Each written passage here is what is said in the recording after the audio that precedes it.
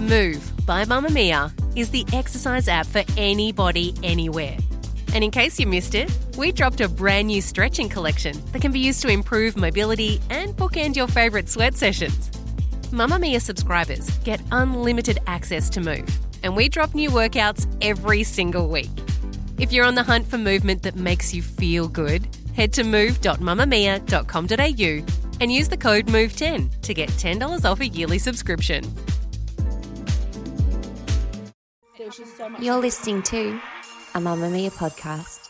Mamamia acknowledges the traditional owners of land and waters that this podcast is recorded on. Hello, and you are listening to You Beauty. My name is Shazzy Hunt, and this is your weekly Ask an Expert episode where I chat to a professional about their area of expertise.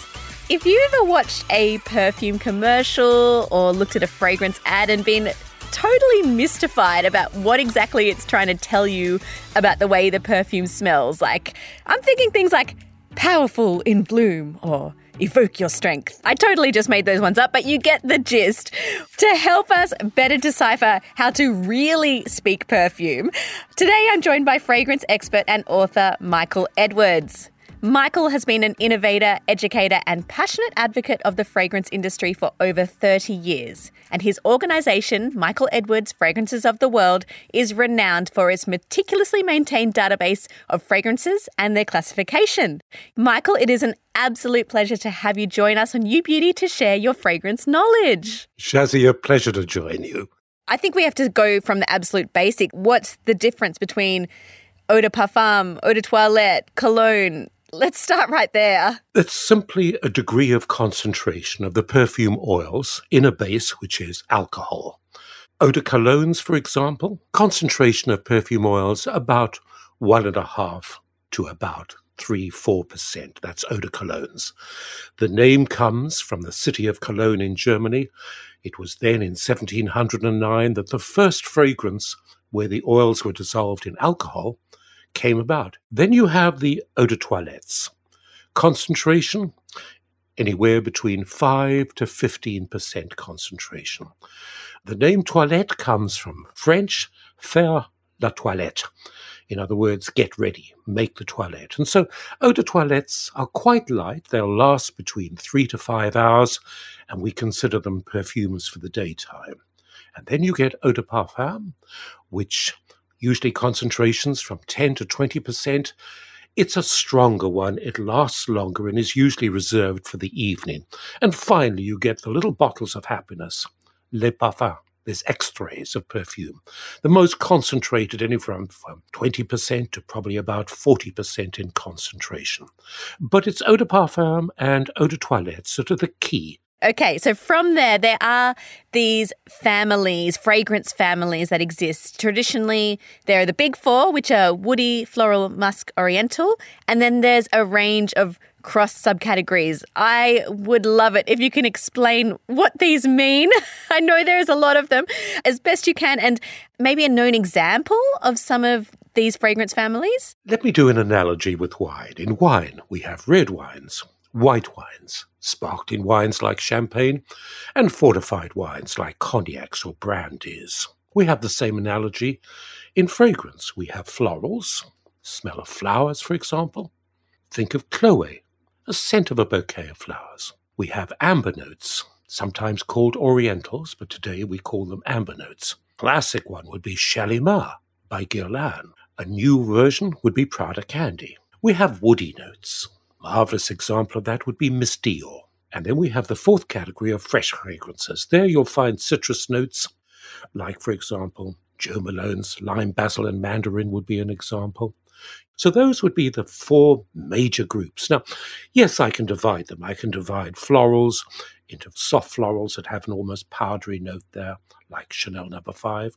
I can take the amber notes and say, okay, we've got a floral amber note, like Jean-Paul Gaultier. We have a soft amber note like Opium.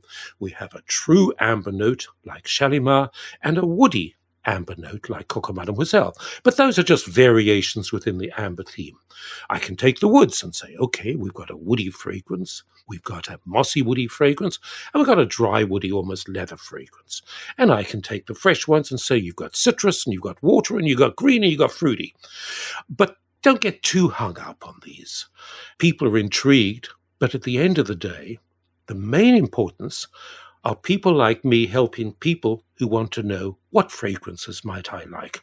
Because if I were to ask people for the names of their favorite 3 or 4 perfumes, the perfumes that above all fascinate them, that they love to wear, if they give me 3 or 4 names, I can almost guarantee that at least 2 of them will fall into one of the fragrance families. It may be a floral, it may be a woody, it may be an amber note or a fresh note. Why? We don't know. There's many thoughts about it, but no real proof as to why people tend to prefer fragrances instinctively in one of the 4 groups. Let's get into the notes. This is something people may have heard of. What is a fragrance note? Just an ingredient. For example, in a fragrance, the top notes are the most volatile. You spray it on, and it's that feeling of freshness that you get. So that would incorporate citrus notes, for example, bergamot, mandarin. There might be some water notes or some green notes that come through to create the freshness. But they're the most volatile notes, so when you spray them on your skin, they rise and disappear quite quickly. As they evolve, you get the heart notes. These are the theme of the perfume, just as a theme of a piece of music. There's a theme that sticks in your mind. The heart notes have the same role. They're usually florals, for example, sometimes some of the woods there. And they form the musical theme of that perfume. And then to amplify them, you have the base, or what we call the soul notes. These are the least volatile of all the materials, the essential oils. This would be musks, for example, and amber notes. And their job is both to add a better balance to the whole fragrance and to hold the heart notes longer. Colleagues and I created, just as COVID struck, an encyclopedia online. It's impartial, it's accurate, it's fun. It's called Wiki Parfum, and it's free. I'd encourage anybody to go onto it. It's spelled Wiki, W-I-K-I, P-A-R-F-U-M, and there you can put in any fragrance and you'll see its notes and you'll be able to find out which notes you particularly prefer. And you'll be able to figure out new fragrances using some of the notes that you love. Let's say you are an absolute beginner to fragrance. You have no idea what you like. You've never had a favourite perfume before. Where can you start? I think the starting point is to visit Myers or David Jones and smell, go to the counters and get 4 different fragrances. I'd suggest, for example, you go to the Jo Malone counter and get lime, basil and mandarin. That's a fresh scent. I'd suggest you go to the Chloe counter and get a strip of Chloe. That's a floral. I'd suggest that you go to the Jean Paul Gaultier counter and get a strip of Jean Paul Gaultier.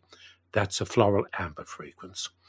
And then to the Dior counter to get a strip of Miss Dior. That's a woody fragrance.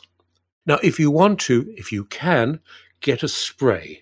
1 wrist, the second wrist, elbow, and the second elbow. That way you've got 4 fragrances. Live with them. Once you know what you like, then use my Match My Fragrance to find other florals or other ambers. Life is fun. Don't be too ready to buy until you've kind of delved into it a little bit.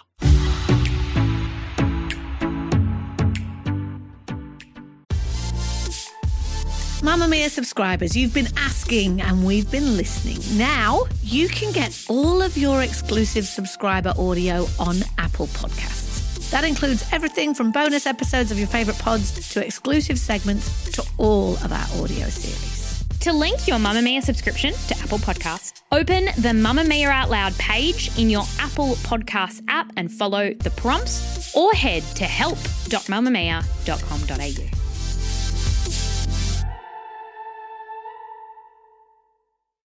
And if you've smelled a perfume before on a friend, for instance, and then you've gone and tried it and it doesn't smell the same, why is that? Why does it not work the same on all of us? When it comes to perfume, every skin is unequal. Remember that the perfume that you love is the marriage of the perfume and you. And your skin does alter it to a certain extent. It can sour it, it can enhance it. So don't automatically assume that because it smells marvellous on somebody else, it's going to smell the same on you. Why is that, Michael? What is going on in our bodies that makes it change from one person to the next? There are many theories. My sense is it's probably the temperature of your skin or the acidity of your skin. There is no single skin temperature that each of us have. There can be minute differences, but that slight difference in temperature can cause the molecules of a perfume to resonate a little differently. That's why I always recommend that when you try a new fragrance, try it and walk around for at least an hour to see how you like it. Every episode of You Beauty ends with an expert confirming or denying a myth, so here's yours. Expensive perfumes are better quality and the scent will last longer. True or false? It has to be true because logic says that if you spend more money, the chances are you're going to get better quality ingredients and you're probably going to have more of them in the fragrance, so it's going to last longer. Does this mean that cheap fragrances are also rands? No. For example, Yardley Lavender, old fragrance, inexpensive. Still today is one of the finest lavender interpretations. Think of CK1, innovative, still a great fragrance but not expensive. But on the other hand, if you allow a perfumer more money, just like in the wine business, the probability is it's going to be a finer fragrance and it will last longer. Michael, thank you for joining us today to help us better understand the incredible language around the world of perfume. It's been a pleasure. Thank you. Is there a right way to talk about your tweens changing weight without body shaming them? This week on Mamma Mia's Help, I Have a Teenager podcast, hosts Ginny and Joe discuss why it's more about what not to say than what you do say. Take a listen.